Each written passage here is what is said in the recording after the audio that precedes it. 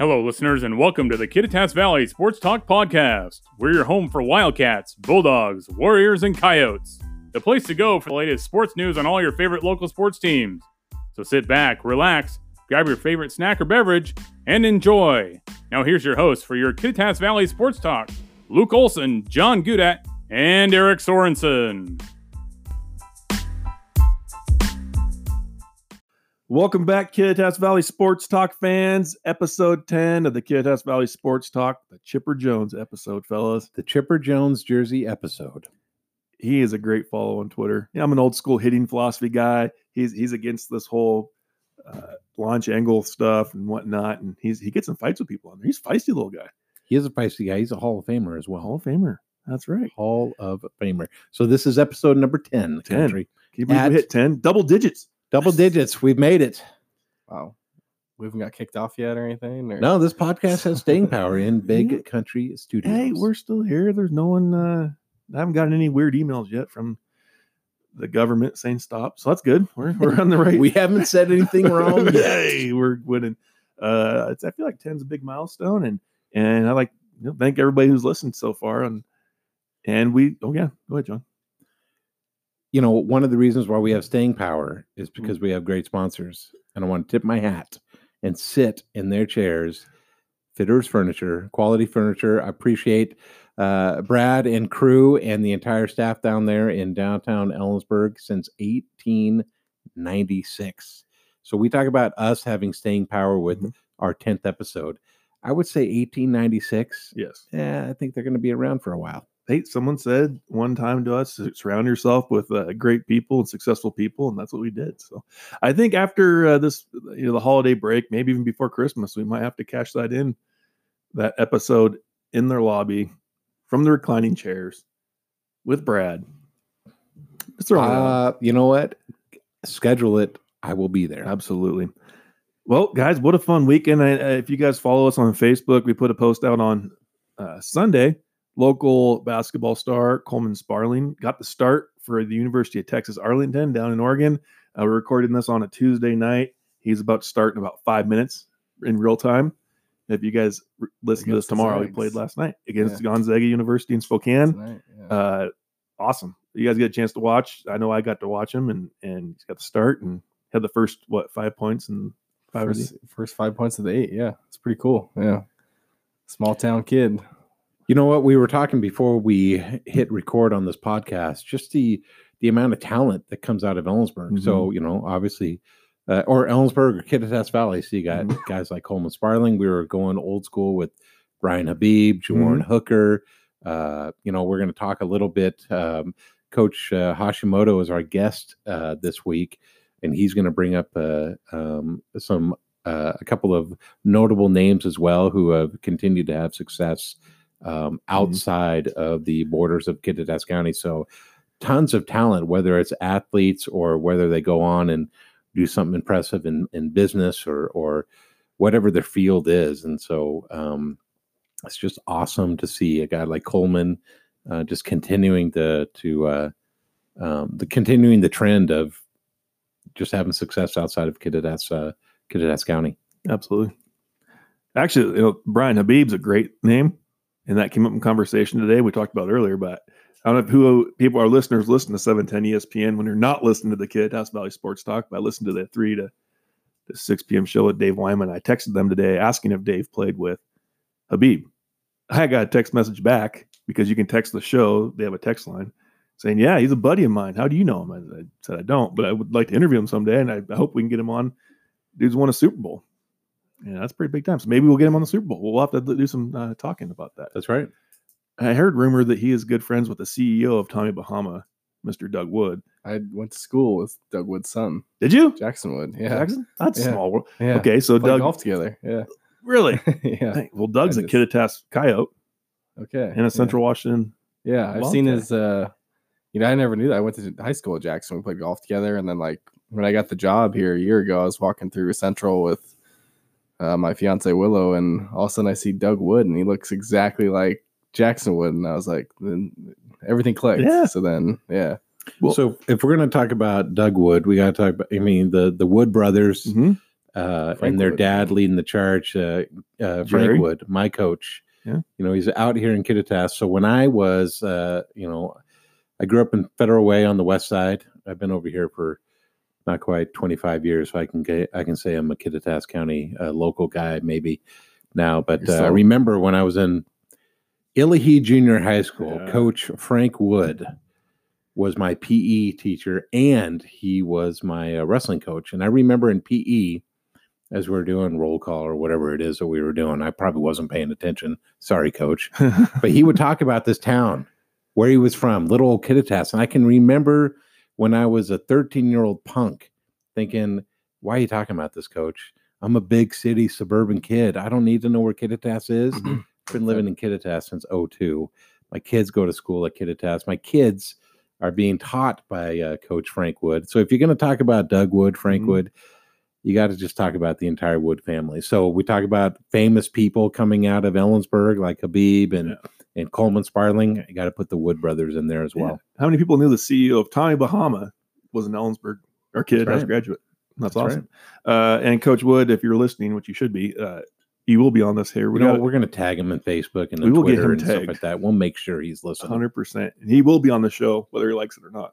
And we got some fun questions for him. But guys, the fall season's wrapping up. We're gonna change the order of this podcast a little bit. Our picks are over with. We picked a game that's gonna be played this Saturday. So next podcast we will let people know on who won this year. Well, I still won. I went undefeated so far. Just throwing it out. I don't think so either. But it's a shot. So we'll get the pick results, but we're just going to roll right into our scoreboard, brought to you by Fitterers Furniture there on 4th and Main. Stop in, say hi, tell them that you heard about us, heard about them on the podcast, even though, we've known they've been there forever, but give us a shout out when you're there so they know that you're listening. But a big weekend. I mean, how cool was it? I don't know if you guys saw, I guess I saw it because Bob Etlisky, who's a physical therapist at Canyon View, her daughter plays on the team, and I saw a Facebook video of the Ellensburg girls volleyball team rolling up to Nicholson Pavilion on Friday before 8 a.m. It was probably 5 or 6 a.m. with a fire engine escort, a fire truck, sirens ablazing. Here comes the vans with the girls behind them, and then half of Ellensburg following the vans. That's awesome. It was awesome. Could you imagine being? I can't remember who they played. Was it South Kitsap or North Kitsap? North Kitsap. I mean. It'd been pretty funny if they were in the parking lot and they see this thing rolling up. But if you don't know, which you should know, we blew it all over Facebook this weekend. But Ellensburg volleyball had a heck of a state tournament, played for the state championship. Unfortunately, lost to a juggernaut. A juggernaut. And I would say that not only is Ridgefield that they, we'll talk about a little bit more here, but Ridgefield, the Spudders, probably one of the greatest mascots out Absolutely. There. Not only were they tops in the 2A, you could easily convince me, and I did a little research, a little reading. I can imagine them being tops in the 3A and 4A, or at least if they're not tops, they're going to be top 4 in the higher leagues. And quality program for Ridgefield. I was proud of the Bulldogs, especially in that third set. We'll talk about it a little bit. And but yeah, just Kittitas volleyball at state as well, taking 8th. We'll talk a little bit about that too. And we're on the scoreboard right now. Let's just roll into the scoreboard. Let's just do it. Let's do it. Rolling into the scoreboard. Right. So Luke, you were there all weekend, and I was there for the championship match. And if you weren't there, we're watching on Facebook, Twitter, the WIAA app. Great app, by the way. Great weekend of volleyball. Yeah, it was really good. Ellensburg, swept through Friday with ease, just kind of like how they did last year. But then that semifinal match was kind of big with Burlington, Edison, and that's the one the Bulldogs conveyed a lot. Is that's the one they really wanted because they got beat by them twice, and I think Ellensburg got beat by them in 2015 in the championship game. I know it's a different team, but they wanted that bad, and Ellensburg lost that first set, and it didn't look good. Just by the way they kind of handled Ellensburg, I didn't think Ellensburg would. I don't know, but they did. They won 3 straight sets, and all of a sudden they're in the championship game, and it's pretty remarkable. They did it without a Tia and Daya. It's pretty much the same team except without her, and it helps having 8 to 9 seniors. But yeah, in the championship game, it's just tough to mean, there's like 3 or 4 girls that are 6 feet or taller, with one that's 6'4", and one of And them. that 6'4" girl's a junior. Yeah, and then the Wow. and then the 6'1" is going to Idaho. So I mean, it was like if there was a ball on top of the net, it was just nobody in the state could. I don't think any team could stop that slam, that kill. Wow. Yeah, so they got a D1 girl going to Idaho. I read that 6'4" girl, I think her name was Delaney, and that's a shout out to my oldest daughter, that's Delaney. She has multiple big school offers, is one of the articles that I read about it. So if they're going to talk about big schools, so clearly you have 2 Division I players there, very tall, very athletic. The Bulldogs, it sounds like in your story, Luke, in the Daily Record, they hadn't seen that kind of like talent across the board out of one team. But I mean, I was very proud with the way we stuck with them in the first set. Kind of got knocked around in the second set, and then that third set we were down, and then came back. Even caused Ridgefield to call a timeout just to try to stop the momentum, and they couldn't. And I was really proud. The crowd was incredibly loud. I was impressed with the play on the court, and then just the reactions from the crowd, both sides of I thought the crowd was very supportive, very respectful, and very appreciative of both teams. And it was just a really great atmosphere to be around. Yeah, it was really cool. Just it was like a home match, basically. But that third set was. Yeah, it was. Yeah, third set was really cool. And Debbie Landry, the coach of Ellensburg, kind of said the girls just kind of believed in themselves finally. They were kind of intimidated those first 2 sets, and I could see why. They haven't seen that type of competition. Yep. I mean, that was like it'd be like facing a JUCO, with a bunch of girls that are. But it was a good year for the Bulldogs. Regardless, whatever. Yeah. Got to tip our hat to the K-Town Kittitas bringing home some hardware this weekend. That's right. 8th at state. They had pretty dang good. Did they lose to? Did Northwest Christian Culver end up winning it all? Northwest Christian ended up taking second. But they were in the championship match. And that's who they lost to in the first game. And to be quite honest with you, Northwest Christian didn't sweep us. And you never want to say, a loss is a win, but if you're going to lose to somebody but still punch them in the mouth at least one set, again, my hat is off to you. Mm-hmm. I'm not known for my volleyball prowess, so it was, but I can still appreciate the talent that Kittitas has, and just I was thrilled that they were in the Sun Dome. Thrilled that my oldest daughter Delaney got to go down and watch them play on that Thursday. So that's really cool that the school promotes that being kind of a field trip kind of thing, and so. They made it in the Saturday and played on Saturday afternoon, and so anytime you're not gonna, even though they didn't win state, they were still playing late into Saturday, which means you're going for the trophy. That's big time. Yeah. No, what a great season by both volleyball teams in this valley, and that's, I guess that's just a part of the reason we started this podcast, was to show the athletics and the athletes that we have here. It's freaking phenomenal, and how cool is it we played for another state championship opportunity, and that's awesome. Unfortunately, though, on Friday night, wasn't it? Or Saturday? Saturday they played. Ellensburg football lost to Hawkinson School that has one loss in the year to Archbishop Murphy, they're a powerhouse football program, and it sounds like they were in the game for quite a while from what we were following. And Hawkinson was the 2A state champs last year. Yeah, it's a tough draw. Just following on Twitter, it looked pretty good for Ellensburg. They got a safety going in the half, leading by 8. But then it looks like just the offense went stagnant in the second half, and still a good game, a good season. You got to give it to Jeff Zenisek for leading the Bulldogs to the state berth his first year. Mm-hmm. But yeah, I mean, they had a tough schedule in the beginning, and they showed they were able to compete with some good teams. Being right there with Prosser the game before, and I mean, right there with Royal too, who's like the number 1 team in 1A. And then they got a tough matchup with Hawkinson, and they were right there in the end, but just didn't go the Bulldogs' favor. Well, it was good, good bounce back season for them, and the fact that they started off tough with a tough non-league, and then they came back and made a state playoff, which we predicted earlier on in the year. So let's move on to some college ranks. Central Washington University football team beat Simon Fraser, co-GNAC champs in Coach Fisk's first year. Yeah, that's pretty cool. Yeah. That's pretty awesome. Three in a row now. Mm-hmm. That's not an easy trip going up there to Canada and playing those guys, but it was cool to see Central taking care of business. The GNAC tournament, or title, granted shared, unfortunately, with Western Oregon, but it's where it belongs in Ellensburg. You were talking about Ellensburg Ellensburg High School having a tough schedule. So did Central. They hosted number 2 Ferris State, which got the number 1 seed in their region going into the national playoffs this weekend. Traveled down to a pretty tough Texas A&M, West Texas A&M. They opened the entire season with the D1 AA or FCS Idaho. So they were quite tested, and I think you saw that as the season wore on, just in terms of they've seen that adversity. So that you learn a thing or two. And then nothing against Simon Fraser, but that was a game that the Central needed to win and should have won, and it wasn't in doubt. So yeah, it was shared, but that's 3 in a row, and Coach Fisk in his first year, that will help with recruiting. That will help with,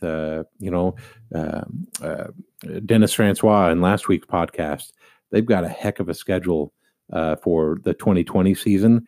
I think showing your high school seniors or maybe junior college transfers or maybe even D1 drop downs that, yeah, we're Division II football, but we are going to schedule the best teams we can. And I just think that will I have high hopes for 2020. And I'm looking forward to it already. I love winter sports and I love the spring sports too. But at the end of the season, you're already like, when does summer ball start? When does fall ball start for the fall teams? And definitely talking about Central on that one too. I hope we can't. I don't know if we're supposed to say this or not, but I'm already putting the word in with my dad about saying the second cut needs to be over with for their first road game in Montana somewhere. Missoula. Yep. So hopefully we can make a trip to that. That is a heck of a trip, and that is an easy drive on I-90. Yeah, you have to go over a couple of mountain passes, but when you're doing it in early September, those are easy mountain passes across. Absolutely. And Missoula in the Washington Grizzly Stadium that is a palace. University of Montana, they love their football. It is gorgeous there. Well, it's I watched it here in Big Country Studios actually. Central Soccer in the semifinals of the GNAC tournament got beat by Western Washington, unfortunately. Yep. They were in it right there. I believe it was a 2-1 finish, and it was 2-1 finish. I actually caught myself yelling. I think I scared my daughter a little bit when I gave a scream. We scored a goal, and honestly, we almost had a goal there toward the last couple minutes to win that game. We're threatening, as much as we don't like anything that begins with the word Western. They're a quality team, and they're a national caliber type of team. And so to be able to be that close, hopefully that means next year we'll get a little bit closer, or we'll get the W. Mm-hmm. So. And Central volleyball, they lost to Concordia, but they beat Western Oregon on Saturday. They play Western Washington at home Thursday. So if you have nothing going Thursday night, get to Nicholson Pavilion, watch them take on the number 1 team in the GNAC, the Western Washington Vikings. They're probably ranked pretty high in the nation too. I believe they're 7th in the nation. And I will tell you, we talked about Ellensburg volleyball and Kittitas volleyball, but in the 2A ranks, that Ridgefield team, having college caliber ladies on that team, the amount that the quality of talent that's at the GNAC level, it is exciting to watch. And so I encourage everybody pack the PAV. Heck yeah. Pack the pavilion on a Thursday. Pack the PAV. It's a great atmosphere to be at. And I know Coach Mario and Daya and crew will, you don't really have to tell somebody to get up and ready for a rivalry game. And hopefully I don't have to tell the fans to get there either. So I'll, Thursday and Saturday. It's like Thursday yeah. against Western, Saturday against Simon Fraser, Right. 7:00 both times. I mean, it's a great atmosphere to be in. I might have to get my Western You Suck shirts out for the Thursday night. So Might have to dust that off. Absolutely. I don't You know know if it what? fits, but I I've can kind try of it. gained a little bulk around my stomach. Yeah. I'd like to say it's muscles, but it's not. So my Western You Suck shirt might be a little bit snug. Mm-hmm. Everybody needs but one. if though. you're going to wear it, I'll wear it. I might break it out. Quickly, we'll cover the men's basketball. They had a great weekend. They beat Texas A&M Kingsville, and then they beat Colorado Christian. They host Evergreen State. Aren't they the Turtles or something? Evergreen College? Gooey Ducks. Gooey Ducks, yeah. They play them here at Friday at 7:00 here in Ellensburg, so hopefully you can get out and watch them. They got some good games coming up next week, I believe. You know what? And nothing against Evergreen State, but Mhm. I will say this. Central will win because they should win. Again, no disrespect to the Gooey Ducks there in Olympia, but even though it's probably going to be a blowout, the nice thing about the blowouts is we're going to see cool dunks. Right. We're going to see the entire roster play Mhm. probably, and so you'll get to see a good look at the entire talent of the team. And so, but I'm glad they won the games that they needed to last week and Mhm. beaten Kingsville and beaten Colorado Christian there. I think that tournament was in Nampa. I think it was. Yes. Northwest Nazarene hosted that. So Western-oriented teams and, beaten, going 1-1 in their own tournament. 2 weeks ago, pardon me. That will help with the West Region rankings when those come out. Big time. Yep. The Central women, they unfortunately lost to Westminster, Utah, but they bounced back and they beat Colorado Christian. Tonight they're playing Seattle U, an exhibition game in D1. Seattle. Yeah, that's awesome. Let's In see. Seattle. Yeah. Excited to see how they do there. Well, fellas, that was a pretty fun weekend of sports that we've had, and there's a big week coming up with the Central basketball games and Central volleyball and fans get out there and support your local university. I know it's not local, Mhm. but can we quickly talk about the big game that's coming up in Seattle next week, day after Thanksgiving? Oh, I believe the Friday? two guys that are sharing the studios with me will be in at Husky attendance. Stadium for the Apple Cup. We're going to talk about it more next week. Yes, we're gonna have our Apple Cup episode. Yeah, With some other fun twists in it. Yeah. We're trying to reach out to all big name celebrities. that's right. So we'll see who we can get. Yeah. I can't wait for it. Actually, no, Apple Cup kind of sucks for Cougar fans, to be honest with you. Yeah. I love going to it. Yeah. In this podcast, we've done the would you rather question. Yes. I'm not going to say the question we're going to ask next week, Right. but it is definitely Apple Cup oriented, and I'm actually looking forward to it. Let's ask it. You want to ask it? Not give answers. And if you're listening, comment on our Facebook. Hit us up on Facebook, Twitter, or Instagram. Instagram. So you know what? It was your question, Okay. I believe, Country. This- Ask the question, and we really want a dialogue here on Facebook or Twitter Right. or whatever social media. Get to talking about this. The mic is yours. So when I texted this originally before they beat Stanford on Saturday, would you, as a Cougar fan, would you rather beat Stanford, Oregon State, become bowl eligible, and lose the Apple Cup, or lose to either one of those teams or both of them, not become bowl eligible but win the Apple Cup?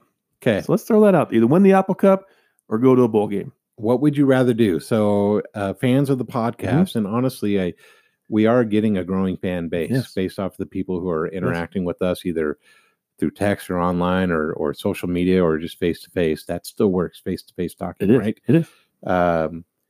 Let us know. What is your opinion? Would you rather be bowl eligible, or Mhm. would you rather beat your rival in the Apple Cup? You're right. And miss out on bowls by one game. I'm I can't say itching it. to give my answer and my I'm gonna- mentality behind it. I'll post on the Facebook and everything and just say this is the thread from our question for this week. What's your thoughts? So you guys should know. We'll know who's listening. So before we move on to our guest of the week, Jeff Hashimoto, the cross country coach at Ellensburg, recent state champion Ellensburg cross country girls team. And we got to Third give place boys team too. Yeah. third place boys team a very successful year. And it was a really fun interview. We've already done it. It was great. It was a lot of fun. Can't wait for you guys to hear it. But we need to thank Fitterers Furniture, sponsor quality furniture since 1896 on 4th and Main. I'm kind of excited. We're about to play an ad from them. We have a live ad sent to us, marketing in the marketing department. Coach Amanda, assistant coach at Kid has high That's right. school, Yeah. shows that they let her leave work and go coach our local athletes, and they truly support the local sports scene in this valley. So let's go support them and give them some business and let them know that the Kid Has Valley Sports Talk has sent you. Sounds good to me. Well, can't wait. Grab a snack, turn off all notifications, get ready for a great interview with Coach, and we'll be right back after this message. Fitterer's Furniture presents a poem for the season from Mr. Brad Fitterer. Thank you. 'Twas the holiday season and all through the store, the staff was real busy with customers and more. There were couches and tables and lamps all around, with savings and prices the best in the town. But the reason I write this is simple, you see, to wish you the best from my staff and from me. Thanking all of their customers. Wait, I'm not done. And wishing all of you the best for the holiday season. I have more. Quality furniture since 1896. Hey, I spent a lot of time writing this. Fitterer's Furniture in Ellensburg. All right, Kittitas Valley sports fans, we are back with our guest of the week, Jeff Hashimoto, cross-country coach from Ellensburg High School. Coach, thanks for joining us on the podcast today. Thanks for having me. So the first thing we usually ask all our guests is talk us through where you started, how you got to Ellensburg, and what got you into coaching at Ellensburg. Well, I grew up not really in an athletic family, and my sport in high school and college was cross-country skiing. And in 7th grade, a teacher took me cross-country skiing, and I thought it was the most fun thing I'd ever done. And I said I was going to do that every chance I got for as long as I could. And for the next 10 years, I did that. And I ended up skiing through high school and skiing at college. And it was a real powerful experience for me. I ended up going back and coaching at college for a couple of years. And then did some other things, spent a lot of time in my 20s traveling around, and then met my wife, and she got a job here teaching at CWU, and that took us to Ellensburg. And at that time I had decided I wanted to be a high school teacher. So ended up teaching around, taught at Davis High School for a while, and then got a job teaching at Ellensburg High School. And then that spring, the cross-country coaching job opened up for the following fall. So I talked to her and said, "Hey, what do you think about applying for this job?" And she said, "Go for it." And so I applied, and this is year 16 now. Wow. What was it that, you have a cross-country skiing background. Similarities to the two sports or two disciplines? Yeah, they're very similar, and you do a lot of running. I did a lot of running training in preparation for skiing because skiing is a winter sport. But then the physiology of the training systems, like the different heart rate zones that you would want to be in, are very similar, and a lot of the physiological principles are the same. And so there's definitely a lot of carryover between the sports. So I was able to apply a lot of those ideas that I'd learned about endurance sports during my skiing, both racing and coaching, to the running. But there's a lot of different things about running too. And one of the things that I ran cross country in high school, and I wasn't particularly good at it, and I didn't really understand the mechanics of running fast, which is something that I really got a lot more. I learned a lot when I was coaching, and Phil English, who's a legendary coach at Eisenhower, I learned a lot from him about mechanics of running, and I think really have worked on those technical aspects with my runners. So I'm going to ask you, there's two questions I want to ask, but the first one is kind of leading into the second one is as a new runner, because we were kind of talking about before the podcast started, when I started running cross country, I had no idea. So when you're a new kid coming into a sport that you might not know anything about, how as a coach do you prepare them? What to expect in terms of, are kids nervous about being exhausted or nervous about not being fast, or what is it that you find new cross-country runners the biggest hurdle they need to overcome? I think a huge hurdle for kids is just getting out there. And a lot of kids are really intimidated to even try running. Running is hard, and a lot of their experience with running is maybe as a sport, as a punishment in another sport or in PE class. And so they might not have a positive association with running. So I find a lot of times it's hard to get people out. And so once I can get them out and they experience it, I think a lot of times it's something that they get hooked on.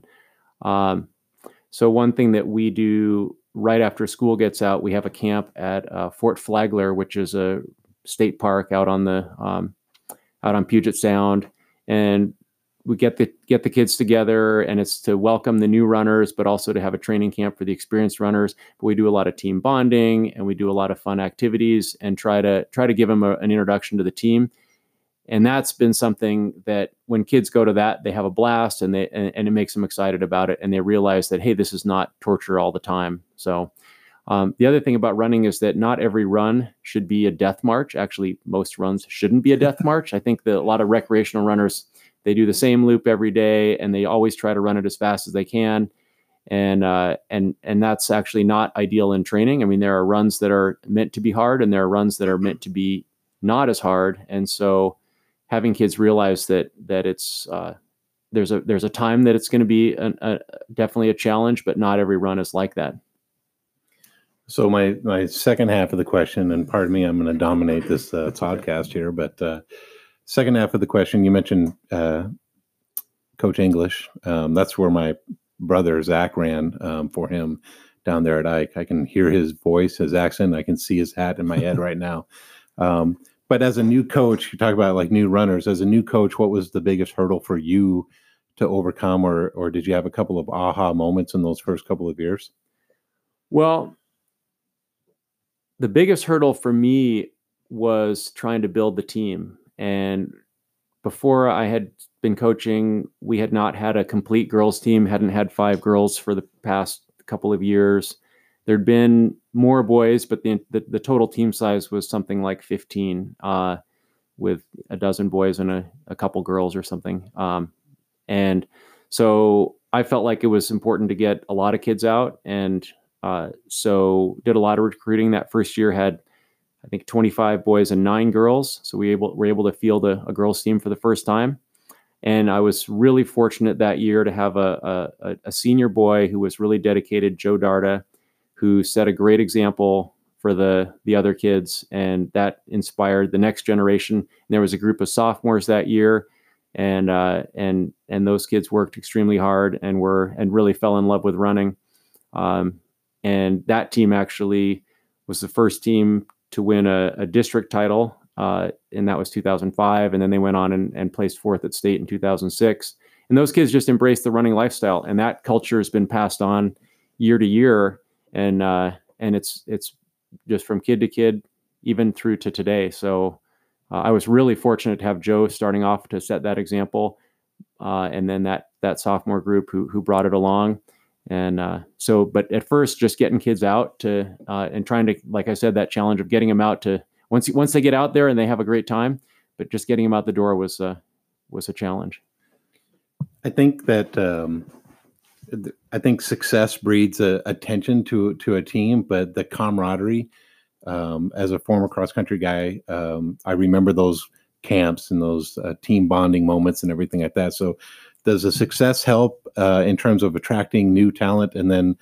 But is it more the camaraderie and is people just developing quite a friendship and something that could be quite an intimidating sport to get into?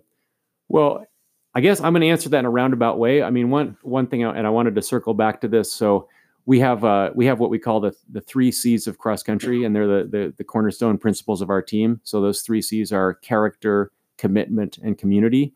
And I try to teach the kids about that at the very beginning. Hey, what's our team about? It's character, commitment, community. So character, you want to be the best person you can be. And it's not enough just to be a good runner, but you want to be a good person. You want to have good sportsmanship. You want to be trustworthy. Commitment, running is hard, and you have to make a commitment in training, a commitment in workouts, and be a committed person, commitment in your schoolwork. And then community applies to our team community. I mean, I've had this since my first year. I said the rule is you can't say no. Someone wants to sit next to you on the bus, someone wants to join your cooking group at camp, then we say, of course, I'm glad to have you. And so it's within that, it's building that team community. And then also one of our requirements for varsity letter is to do some kind of community service. And we do a bunch of things, trying to get kids to recognize that it's not just about them, but we want to give back to the broader community as well. So, I feel like those are the things that I try to draw kids who are bought into those principles of character, commitment, community. And I think that, that helps ease that transition and tells people what we're about. Actually, the one thing about community is you guys are facing the community, because I see you guys running around all the time in your team practice. And actually, one morning there was a vest stopping me, and a kid ran across the road with a gun in their hand. I thought, man, coach is taking this to another level. It was the Army ROTC, and I was like, okay, that's probably better. But no, I mean, talk about your guys' practices. You always see the kids running around, coming up on Indian John Trail, I believe. And there's a lot to a cross country practice, I feel like.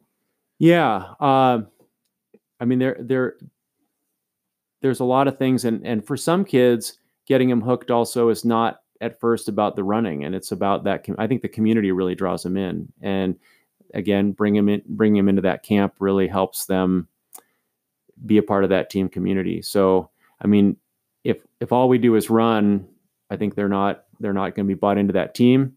And I think, I mean, cross country, a lot of people think it's an individual sport, but it's really a team sport. And you ask those kids, would you rather, win an individual title or win a team title? And they all say they'd rather win a team title, and they want to run for each other. And so but building that community starts at the very beginning. And it's just, I mean, they're kids, they're high school kids, and they need to learn to be taught sometimes, and just to learn what it's like to be part of a team, what it's like to serve people and to give to that team, as well as it's not just about what the team can do for you. It's what you can do. So, but anyway, that didn't really answer your question about what is a practice like. So, some say I talk on and on at the beginning of practices, which I probably am guilty of, but there's just a lot to learn about running. I mean, there is so much to learn about not just the running, but how the physiology. One of the things that we did at the beginning of the year is develop team goals, and we have the kind of overarching character, commitment, community that I talked about, but every team thinks about what they want to do for the season. So one of the goals was this year for the kids was know the purpose. And they're like, every workout, we want to know, why are we doing this workout and what is it doing for us? And they wanted to make sure that everyone, from the brand new runners to the experienced runners, knew that. And really for a lot of the new runners, why are we doing a long run? Why are we doing this run? Maybe a hard an interval workout where there's hard runs with a break in between. Why are the breaks of this length? Why are we running at this speed and not that speed? And so trying to teach a lot of those principles. So there's a lot to learn. So at practice, we'll start off with something like that. We've got we ended with 82 kids on the team this year, so there's a lot of kids. 82. Wow. So I have a wonderful staff, which I have to give a shout out to all the coaches that we have on our staff. So so Josephine Camarillo typically works with the day-to-day training of the varsity girls. Josh Abel works with a group of guys. Josh Matson, Ed Callahan, and Lisa Berthon. And what we've done is divide the team up into groups. One thing that's really important is for us to be one team. And so we meet together, and there's a lot of things we do together.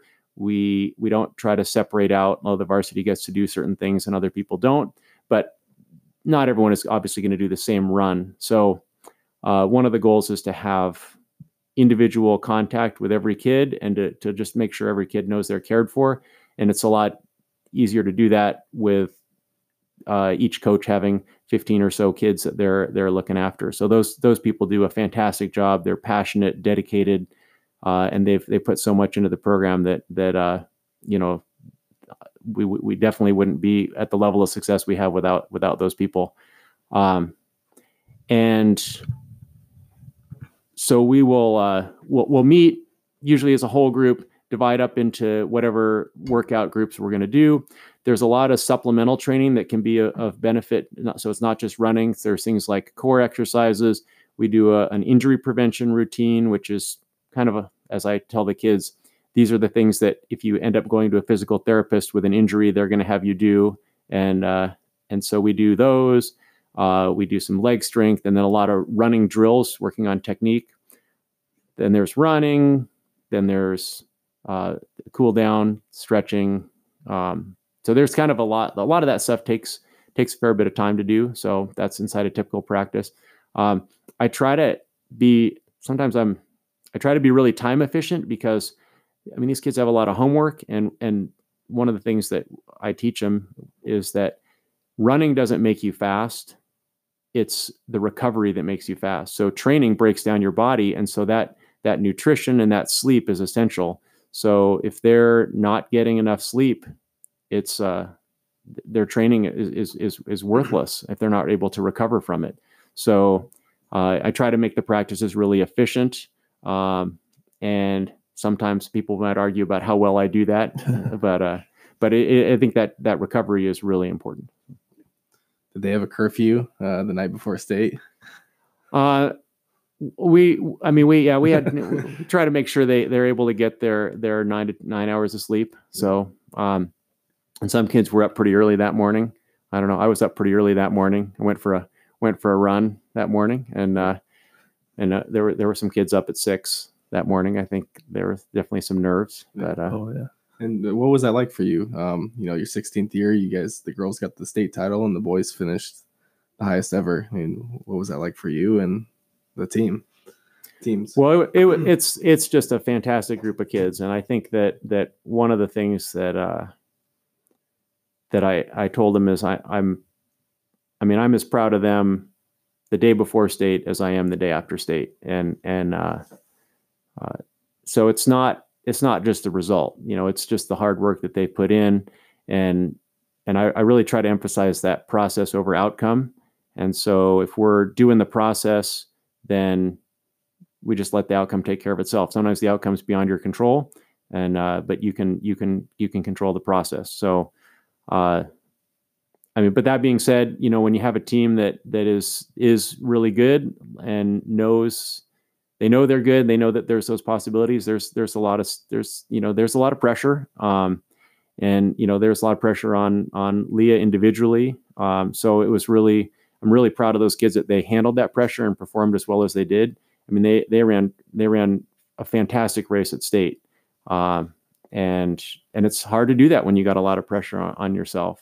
And the guys also ran fantastic at state, and they had a lot of pressure as well. So, there was definitely some pressure, and I was nervous for them, and that helps me too, is to think, hey, look, what's the process? What are we going to be focusing on this week? And that week of state, we said, hey, when we set goals that week, the goal is to enjoy this time together with your team, and the goal is to be healthy so that you're able to run your best. And I told them, I said, hey, if anyone asks you, what are your goals? They don't say your goal is to win state. Your goal, actually, I never even used those words with them.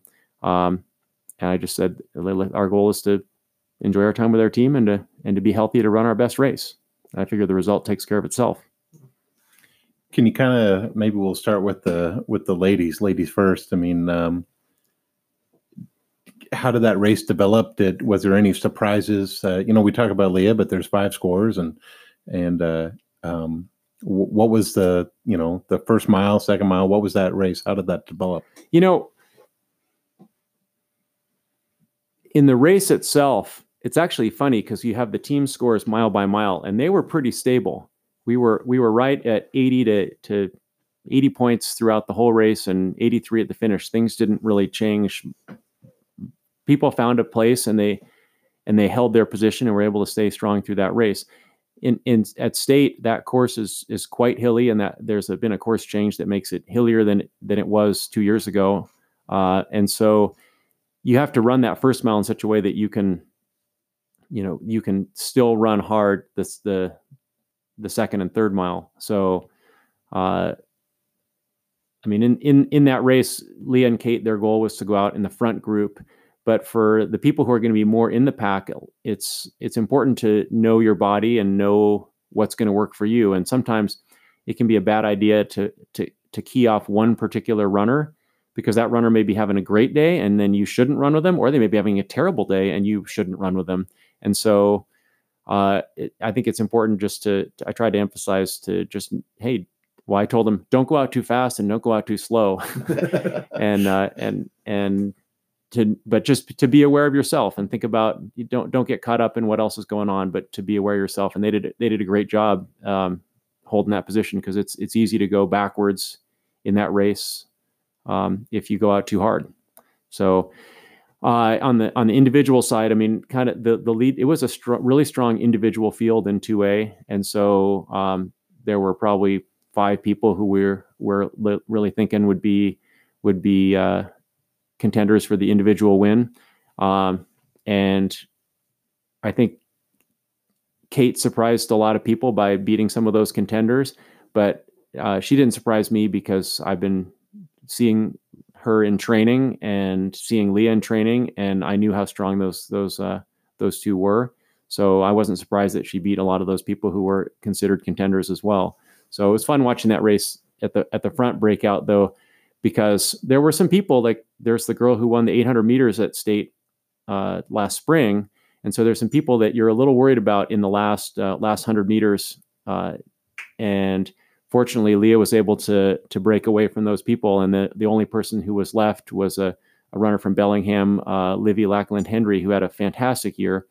And Leah had raced her a couple times and was pretty sure that she was going to beat her in the last 400 meters. And so that was the matchup that I was hoping would happen in the last 400 meters, and it was. And Livy had a great run and a fantastic season, and was really good competition. And I mean, we knew beforehand that is one tough runner, and she's gonna make it a tough race, and that is how it worked out.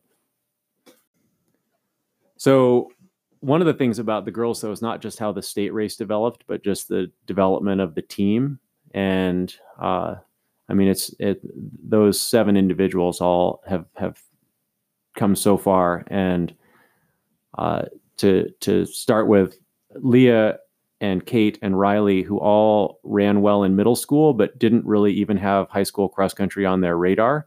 And then Leah was a soccer player and was thinking about playing soccer and realized she was pretty good at running. But actually, I think the thing that got her is that all her friends were running. And now if you ask her, she'll say, yeah, doing cross country was the best decision of my life.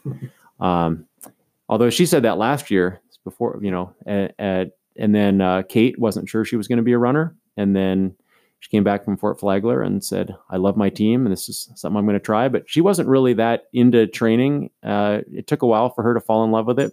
And then I think Riley too, also, I mean, she is a big basketball player and really dedicated to her basketball, and but is running extremely well. And I think that the community is really something that she has enjoyed. And then Maddie Thompson, who has been just a rock of the team for the last 4 years, and she's maybe a little more of an 800 meter specialist, but she's a great cross country runner as well. And she's an incredible team leader. Holly Fromhurst is a freshman who ran in middle school, wasn't sure she was going to run in high school, and wasn't sure she was going to be a runner, and has really, really blossomed this year and has great determination. And it's just been so fun to watch her develop. Elisa Wallace is a senior on the team who has had some struggles. One thing that she struggled with is asthma. And so anytime that the air quality is bad, things get really tough for her. And so the last couple of years were really challenging. And I think there's a threshold where you're just exposed to smoke that much and it impacts you. And she had some injury woes but then she was able to have her best race of her life at state. And actually, I love that picture that's in the Daily Record where Leah's giving Elisa a hug. And actually, what that hug is about, they don't know the team scores, but Elisa has just realized that she's run the best race of her life and has told Leah that she set a PR on the state course, which is not an easy course. And so Leah is just excited for this race that Elisa just had. And that's what that big smile is about. And those tears are about is is her caring for a teammate. And then Alex Hall has just had an incredible season, and she was not a standout middle school runner, and not even a standout. She was a JV runner last year, rapidly improving, but she has, she runs all the time and has worked really hard, and has got a great determination, and has just had a fantastic season. So it's been really fun seeing those 7 develop over this season and over the last several seasons for them. So that's really what's been the development, is them as a team, and each individual, the contributions that they've made to that team. That leads me perfect to my next question. We talked about off the air a little bit about team chemistry and going to camp and everything. How crucial is that to a cross country team? I think it's huge, and one of the things that I do with we have had 10 team captains this year, and we have weekly captains meetings, and we have used a book called the Team Captains Leadership Manual. We read chapters together, and have discussions about what it means to be a leader. I felt like over a lot of years, I had great captains. I've had just great kids over many years, but I felt like I didn't really give them a lot of help. I just said, hey, you're a captain, and can you do some stuff? And so giving them a little more of a structure about what does it mean to be a leader, I think has really helped our team chemistry a lot. And so just reading those, having those discussions have been really helpful to our team chemistry. I think it's helped those kids become better leaders, and they've just been fun discussions to have with kids. So let's there's like 3 questions I can ask on that, but let me bring it back to, the boys team and the boys race. 3rd place, which is incredible, and incredibly competitive to a division. How did their Saturday at Pasco turn out for them? I mean, in terms of just the strategy and tactics. Well, I think that early in the week, and there's one boy I got to give a lot of credit to, Zach Mathias, who's been a solid runner on the team. He was our number 2 runner most of last year, and he had a really rough year, and his IT band kind of flared up right at Labor Day, and he barely ran in September. He spent a lot of time running in the pool, and came back to racing, and was definitely not racing at the level that he wanted to race at, and that his summer training had indicated he'd be at. And the week of state, he talked to me, and he's like, "Hey, I think you need to talk with these boys. I think these boys can, we're a great team, and I don't know if they're as confident as they need to be." And he said, "I'm going to go out in this race, and I'm going to lay it all on the line today at state." And I think we need to have the confidence to put ourselves out there. And so we had that discussion with the boys, and I kind of looked at it with the boys. I looked at some of the things that should give them confidence. We had a team meeting the next day, and talked about that, and talked about just, hey, being confident. Hey, what does it take to be a top team here? And we put it out there,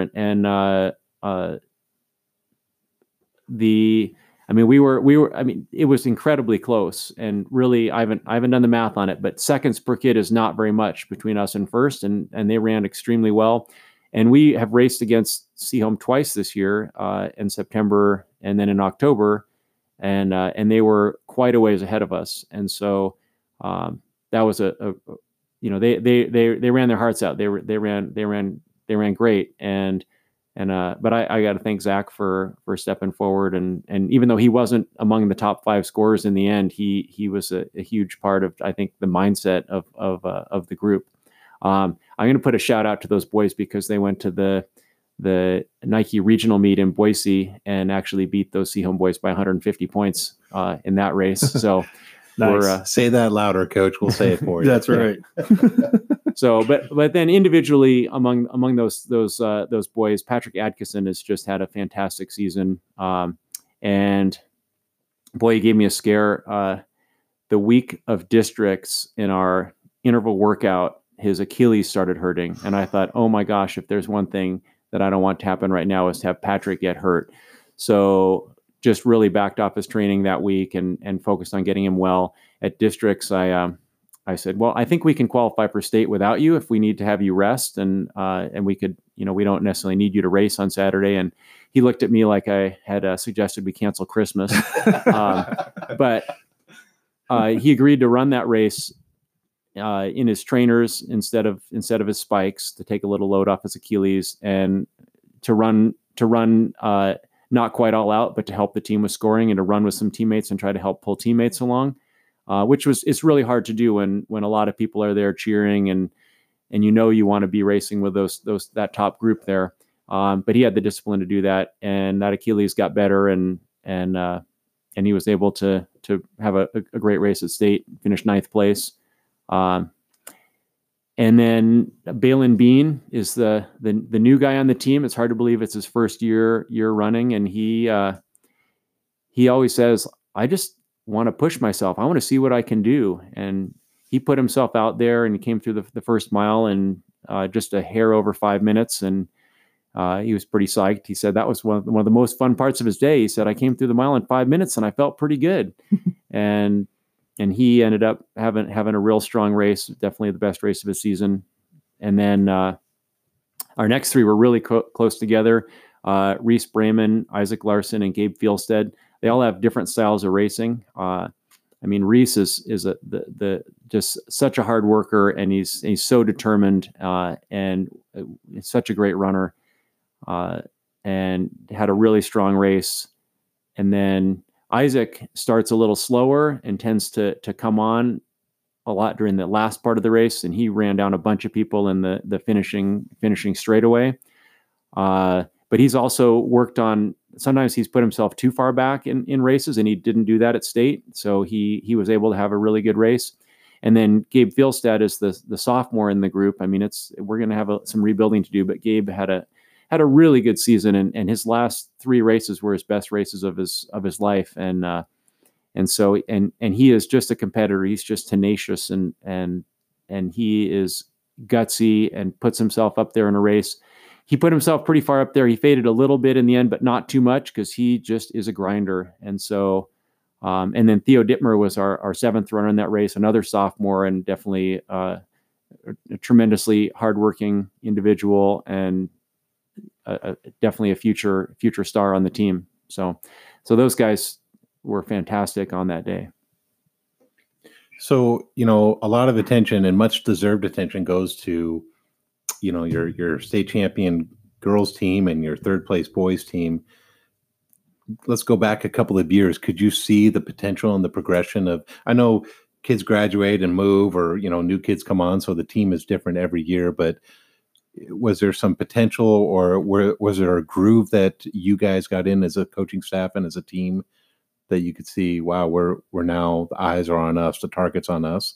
Well, this group, this was the first group that had cross country at Morgan. So they started in 8th grade when that was the beginning of the Morgan program.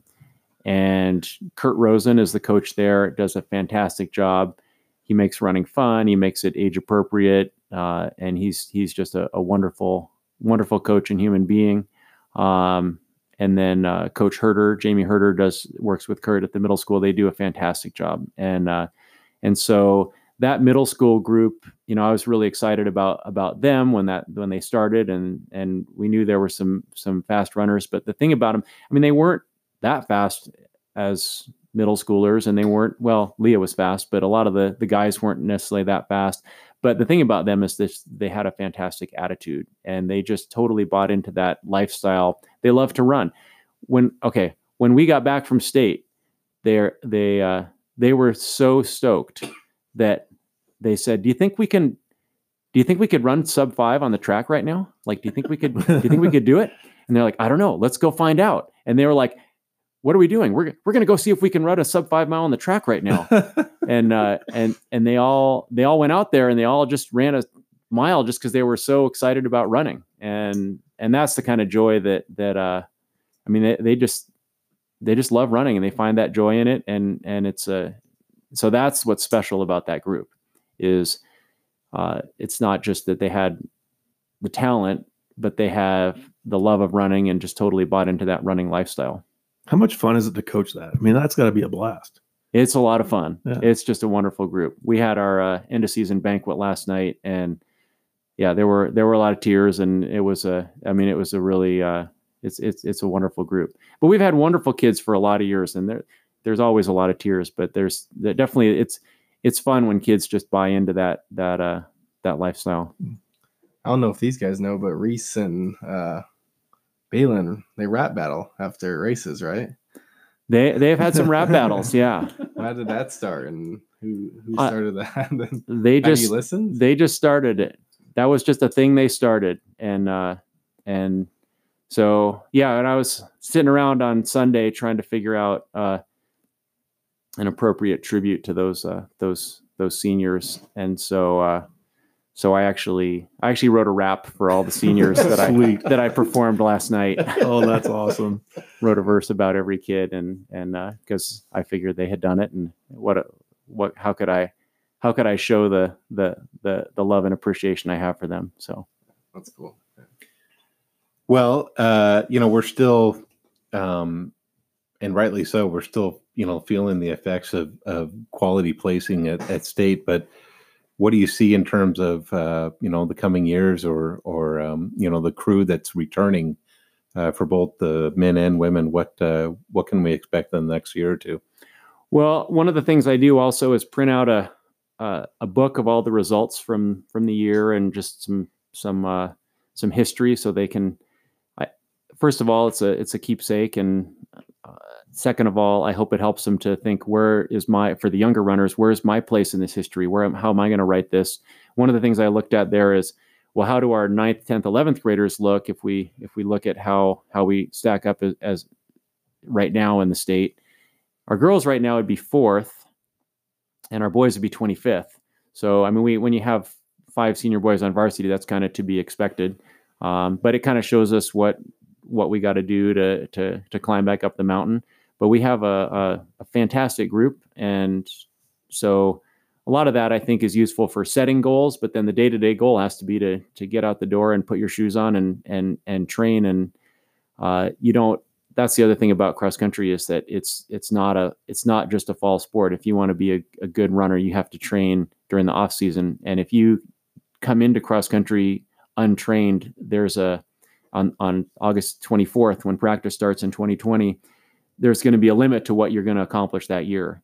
And the kids who come in with an aerobic base, which takes months and years to build, are just going to have an enormous advantage. And that's, again, the kids who love that running lifestyle. And what they want to do in the summer is go on a run in the mountains and go to beautiful places. And that summer running is often not the really hard running, but it's just building up that base of miles and base of fitness.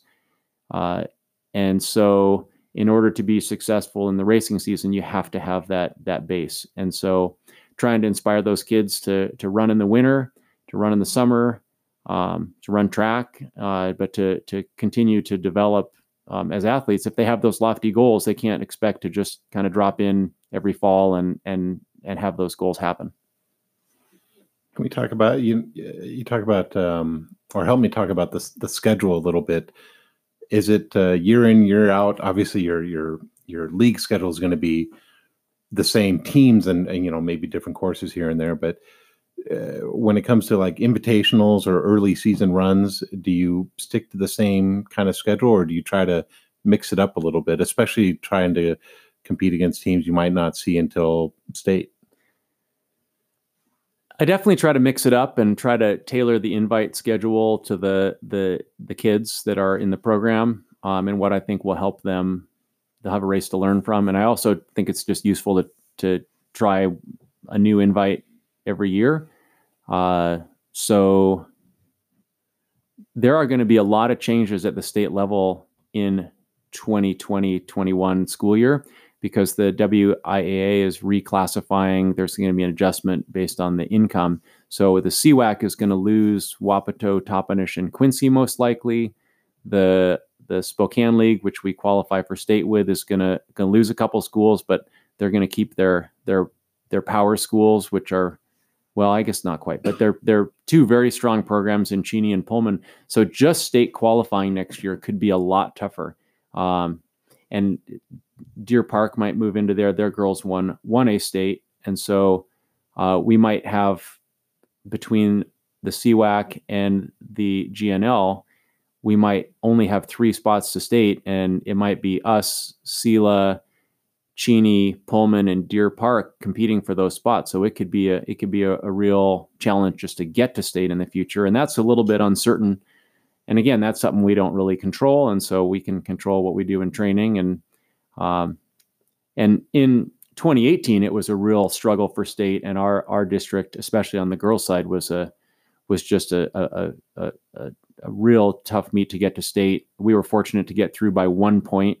And edged out Sela in that race. And Sela was ranked number 1 in state the week before. So, it was just so close. And the teams that went through were placed 1, 3, 5 at state. So, just getting to state could be a lot harder next year than it has been. And in terms of the schedule of the training schedule and runs, a lot of times, one thing that I did not expect coaching high school is how much I would be modifying workouts. And I enjoy the science and the physiology of planning workouts, but if the workout's not working for the kid, then you have to change it. And a lot of times you have to change it right in the middle. And so I make a training plan, and I guess it's Patton who said, planning is essential, but plans are worthless. And so I have a training calendar all worked out, but a lot of times I'm looking at how kids are doing. And, it's nice to be teaching at the school because I'll see kids during the day and they'll let me know how they're doing. And I'll think, oh, that workout that I had planned for this afternoon, everyone's come in, 5 kids have come in and told me they're tired today. So that maybe is not the day to do that spectacular workout. Those workouts get modified all the time. And I try to tell the kids, a lot of times that's just me sitting at my computer, making up some kind of crazy calendar. And I don't know that they've got a cold or they stayed up late working on an assignment or whatever's going on in their lives, or their knee hurts, or I don't know those things when I'm making that plan. So I do a lot of modifying of the plans. I have the same basic structure, but there's a lot of just tailoring it to each individual kid. So you talk about, you like the science and physiology of being a coach. So how do you keep up to date on that? I'm assuming a lot of reading, maybe talking with coaches or just learning about what each individual kid shows you. Yeah. It's really an intersection of art and science, because there's the art is applying it to each kid. There's the scientific principles, and I do a lot of reading and go to coaching clinics, talk to other coaches. I'm a science teacher and a science nerd, so I love reading a lot of those ideas. But you can read something and come up with an idea, and it just, if it doesn't work for that kid on that particular day, then it's not any good. And so a lot of times we have different kids doing, even kids who are the same speed might be doing different training based on their history and training history, based on their current health. So, for example, Elisa Wallace and Holly Fromhurst were running fairly close to each other time-wise, but Elisa has more years of training. And so we had them doing slightly different workouts on the same day at different paces and different volumes. And a lot of that is just that's the art of it, is trying to keep each kid doing the workout that's ideal for them. So I got one more question to wrap things up for the interview today. Well, that's not really a question. We talked about it off there. For those of you who know, Coach Ponchine at Kittitas, my baseball assistant coach, Alex, he ran cross country for you. You said that he told you something when he quit, and I'm going to tell him, you told me to tell him in person, but I want to make sure it's out in the air so he knows that the whole county knows about it now, that he has to get to training. So what was it, the meet that he told you he was going to run? Okay. Well, Alex was a great runner for us, and talking about, great kids who we've had on the team in the past. He is a tremendously hardworking kid, and just a joy to coach. So one of the things that our our team does a lot of volunteer work, and we volunteer at the Cascade Crest 100-mile race, which is out of Easton. It's a trail race that brings people from all over the United States, and people come from other countries to run it. It's a real classy and famous event. And so we volunteer at that every year. 1 year we volunteered, I ran it, and he said, okay, in 10 years, I'm going to come back and run this race. And so I'm ready to be at the aid station helping you along, Alex. Absolutely. So what we're saying is get to training. Well, how long does he have? I mean, what 5 years, you said? year did he graduate? Was he class of 14, I think, or 14 or 15? I think he's got halfway to go. Yeah, it's getting time to get out there on the trails and start running. He's been making too many 90-foot left turns. He needs to go for a little bit longer than that. That's right. Well, we'd like to thank our guest, Coach Jeff Hashimoto, the cross-country coach at Ellensburg High School, for joining us today. This has been a really fun interview. All right, thanks very much. We'd also like to thank Fitterers Furniture, our sponsor of the podcast and sponsoring our guest of the week. Great furniture since 1896 on corner of 4th and Main. We will be right back. All right, sports fans, welcome back. That was a fun interview we had. Like I told you before, and hopefully you guys turned off your notifications and you thoroughly enjoyed that, because I thoroughly enjoyed listening to it and being a part of it. I'm going to say something here too. You know, obviously, Country, you're a coach as well and a leader of the Cadets baseball team. So Coach Hashimoto was talking about just his mentality and tactics of coaching and getting kids to buy in and earning their spot either on the team or as a leader of the team. I saw you taking notes. Absolutely. And obviously, you know a thing or two about coaching, but isn't part of coaching, figuring out what works for other guys? And seems like you were taking notes. Yeah. I mean, you can learn from anything. I learned my practice scheduling from football coaches and how they schedule theirs. I took notes, and I'm going to, Coach, I hope you know I'm going to email you with some questions here about coaching here in the next week or two or a couple of days. But you can learn from anybody, and you can learn about anything. Coaching is an art. And if you care about the kids and you want to learn and get better, you can be very successful, in my opinion. And your kids will too. Yes. Yeah, absolutely. Well, we are not doing the picks. Our fall football sports are done, wrapping up. But we have done a segment called Would You Rather? And we're going to do a rapid fire session of it. Each of us has a question, and it's going to be quick answers. If you have a little brief thing to elaborate, go ahead. It'll be fun, sports related or not. So, no pressure. John, you go first. So, rapid fire question here. Would you rather win on your home court, field, turf, or would you rather win in front of a hostile crowd at your rival school? The latter. Country? Rival. Everyone. Rival? The latter. For- Yep. Rival, because I'd love to see their faces get I sad. love the glory of winning at home, but watching the faces of quiet rivals as you walk off the field or court. Yeah. So I guess I thought we were going to get different answers, but we're all saying rivals. Absolutely. I'd love to see him cry a little bit. Luke, what do you got? Oh, okay. No pressure. Would you rather play Augusta National or Pebble Beach? From the tips. So my answer is going to be, which one has just given me the free round? Because I'll play either.